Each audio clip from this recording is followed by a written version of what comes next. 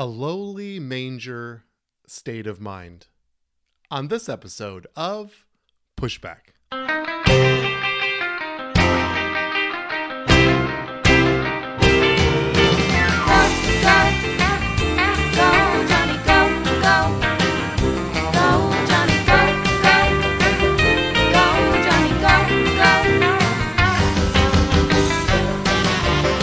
If you're concerned about the direction our culture is heading, then maybe it's time to push back.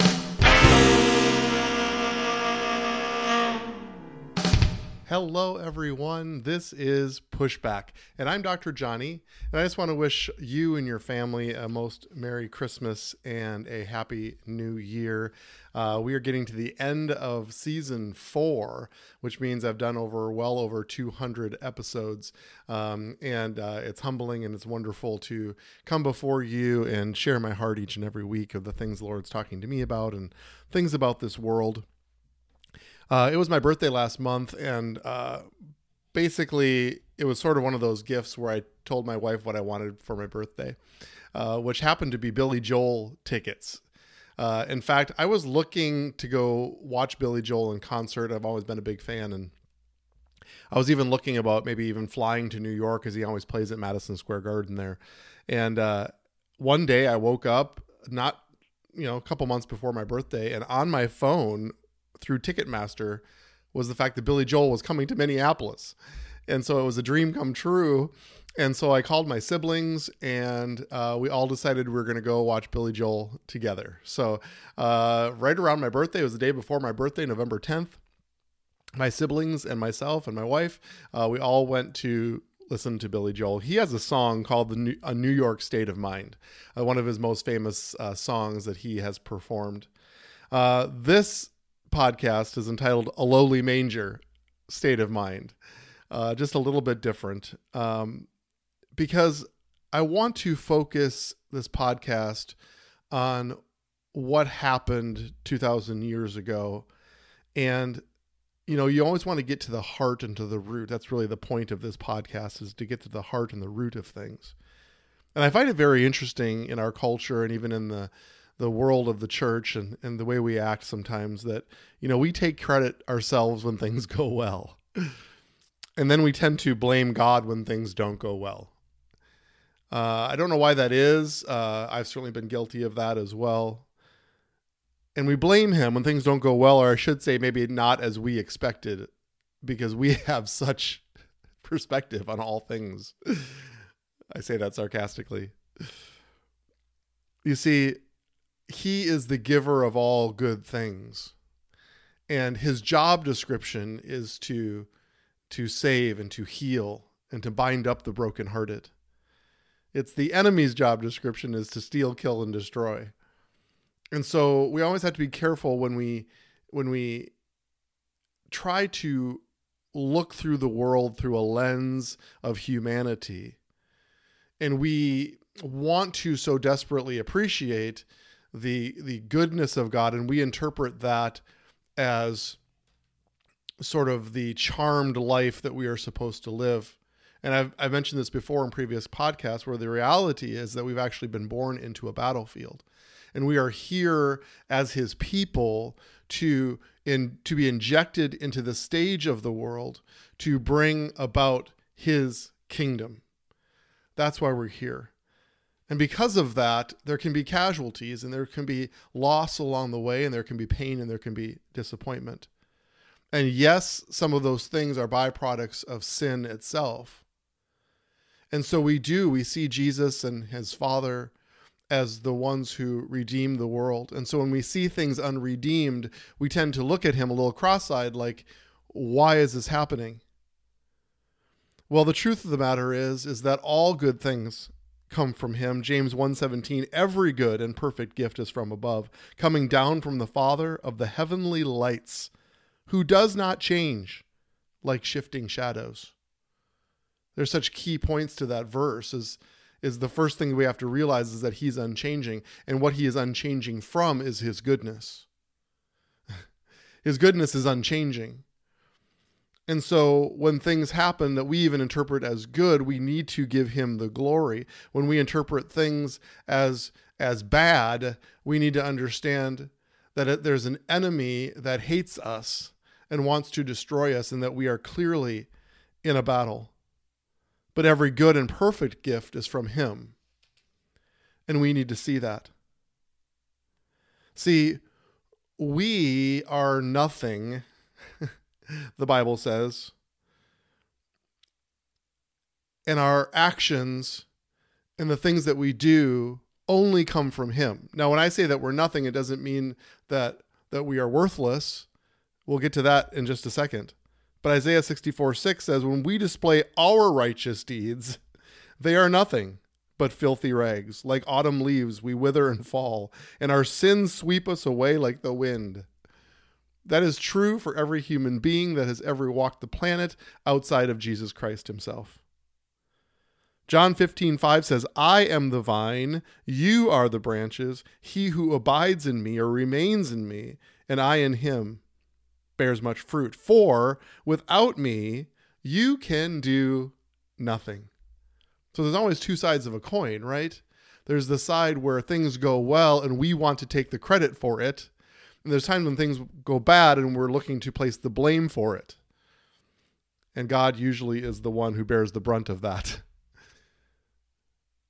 But what he is saying is that even when things go well, even the things that you do, even the ways that you perform, it all comes from me because of who you are attached to and who you abide in and who you remain in. You see, I'm not a perfect husband, but he is. I'm not a perfect father, but he is. I'm not a perfect doctor, but he is. I'm not a perfect friend, but he is. I'm not a perfect listener, but he is.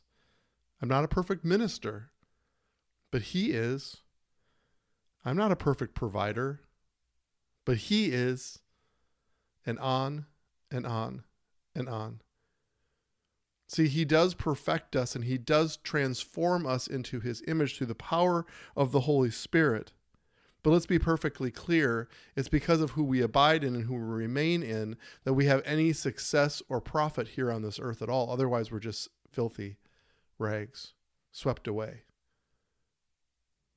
See, he is the one who came, and he is the one that we plug into, and he is the source of all things good. Every good and perfect gift is from him. Everything. And everything means everything. So if we think that we can take the credit for it, if we think that my wife and I teach parenting and marriage classes, does that mean that we have a perfect marriage and that we are perfect parents? No, it just means that we are plugged in. And because of that, he can transform us. We do the classes because we're obedient to him, not because we're perfect at it. In fact, we have been redeemed by him. No, I'm not telling you, or I'm not even advocating that we should ever be sin-focused. And a lot of times from the pulpit all over across America in churches, we have become sin-focused. Because it's true that all of us have sinned and all of us have fallen short. But we should be saved-focused. Because we're saints and we've been redeemed by him. And he not only came as a baby, he came to die on a cross, to bleed, and to shed his blood to actually cover our sins. But even our salvation, even our redemption, it all comes from him. Everything is about him. It's all about our connection to him. And the beauty of the relationship that we talked about last week, the beauty of that connection and knowing him, is that he transforms us to become more like him. His Holy Spirit lives in us and transforms us into the image of Christ. So the one who came, we get to be in the image of Christ. So what is the image of Christ? Well, let's enter the lowly manger.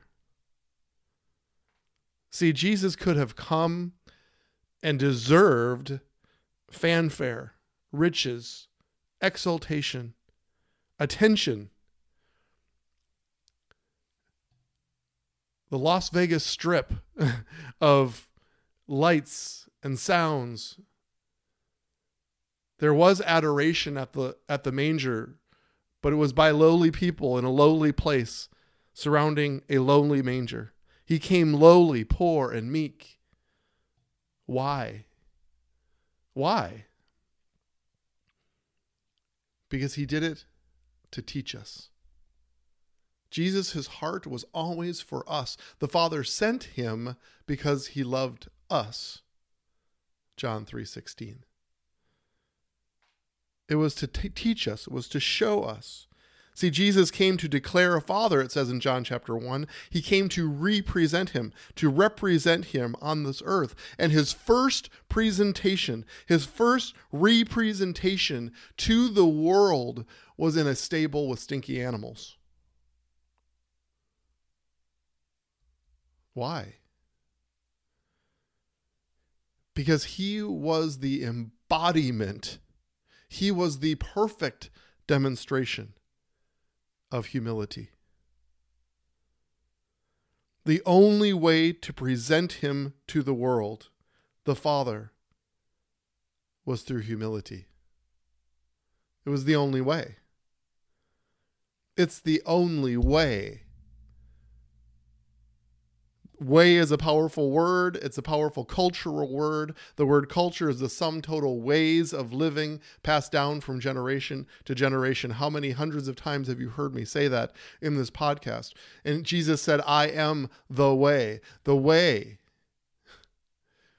He is the cultural truth. He is the cultural representation. He is the cultural realm of heaven itself. And he came as a man and injected himself onto the stage of world history to represent the Father. And the way he initially did it, the way he showed it, not only in the manger, but throughout his life, was a culture of humility. A lowly manger state of mind.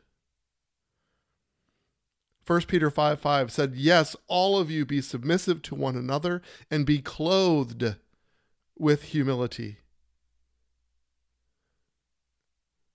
Be clothed with humility.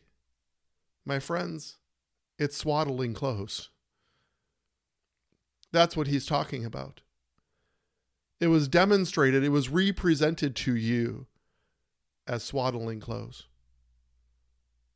Lowly as a servant in a manger. Clothing is what people see. It's the most visible thing. It's the thing that you first notice. It's what you see. Why is that important? Because it's about us representing him to the world. He now lives in us, and we are his representatives, his representatives here on this earth, to represent him. And he wants us clothed in humility because that's how Jesus did it. And that's how he wants us to do it. I sang in my podcast last week, and I'm going to do it again. Don't worry, this isn't going to become the Donnie and Marie, variety hour or whatever. And I'm not going to make a habit out of singing to you. But I wrote this song probably 20 years ago. And I'm just going to sing it for you because 20 years ago, this is what the Lord was talking to me about. And it's entitled A Lowly Manger State of Mind. And it goes like this. I'm in a lowly manger state of mind. All of my castles I have left behind. All of my trophies that I thought were mine, I've laid them all down, 'cause I'm in a lowly manger state of mind. I'm in a lowly manger state of mind. All of my castles I have left behind. All of my earthly crowns I thought were mine, I've laid them all down, 'cause I'm in a lowly manger state of mind. It was love that broke through that night. It was love It was love that broke through my life. How the King of Kings and Lord of Lords came to save me. Now I know how I'm supposed to be. I'm in a lowly manger state of mind. All of my castles I have left behind. All of my worldly gain I've counted loss. I've laid them all down for a lowly manger and a cross. It's a song I wrote 20 years ago, and I don't think Billy Joel's in any danger. However, he came for us, so we rightfully sing and celebrate. That's what we do this season. It's probably why I sang twice in a row in podcasts, because 'tis the season, right? But we can't forget it's about transforming into his image, which involves clothing and positioning. We're clothing ourselves in humility so that we can position ourselves toward the world. It's about this world. You know, Jesus came and the angels proclaimed peace on earth. And we have to question when we look at the news and read the newspapers, was that false advertising? Was that, as Donald Trump would say, fake news? Is that what that was? Because in our mind and in our earthly perspective and with our expectation of what God is supposed to do, it doesn't feel peaceful.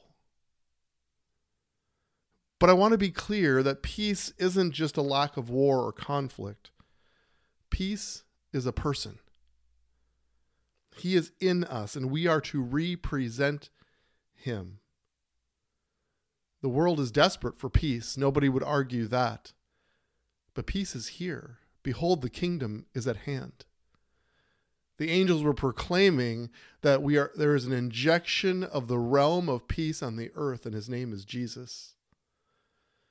And when he left, he said, it's good that I go because I'm sending the Holy Spirit to reside in you and to dwell within you. He transforms us into the image of Christ, which is clothed with humility. He positions us towards the world so that we can bring peace on earth through the power of Jesus. And it's the only way. Jesus showed us it was the only way. It was a cultural way. There's one way to do it. There's only one way that works, and that's when we are clothed with humility. That's how we transform culture. We honor those around us. We clothe ourselves in humility. We turn our attention toward the poor and the lowly and the lost and the hurting and the dying. And we inject his love just like he injected it that night onto the face of the earth, into each one of their lives. Not that we're the Redeemer, but we represent the Redeemer, the only one who can. It's not because we're great. It's because of his greatness that lives within us, that transforms us into his greatness, so that we can move and operate and be in his power and in his peace. I wish you the most Merry Christmas and the most blessed New Year. We're coming to the end of the season, which means next week will be our 4th annual Clausen Family Game Show edition. So stay tuned as I'm working on some questions. The boys against the girls. It's a game that you can play along with at home, so we're going to look forward and have a little fun next week. But for now, let's go together to set and shape the culture.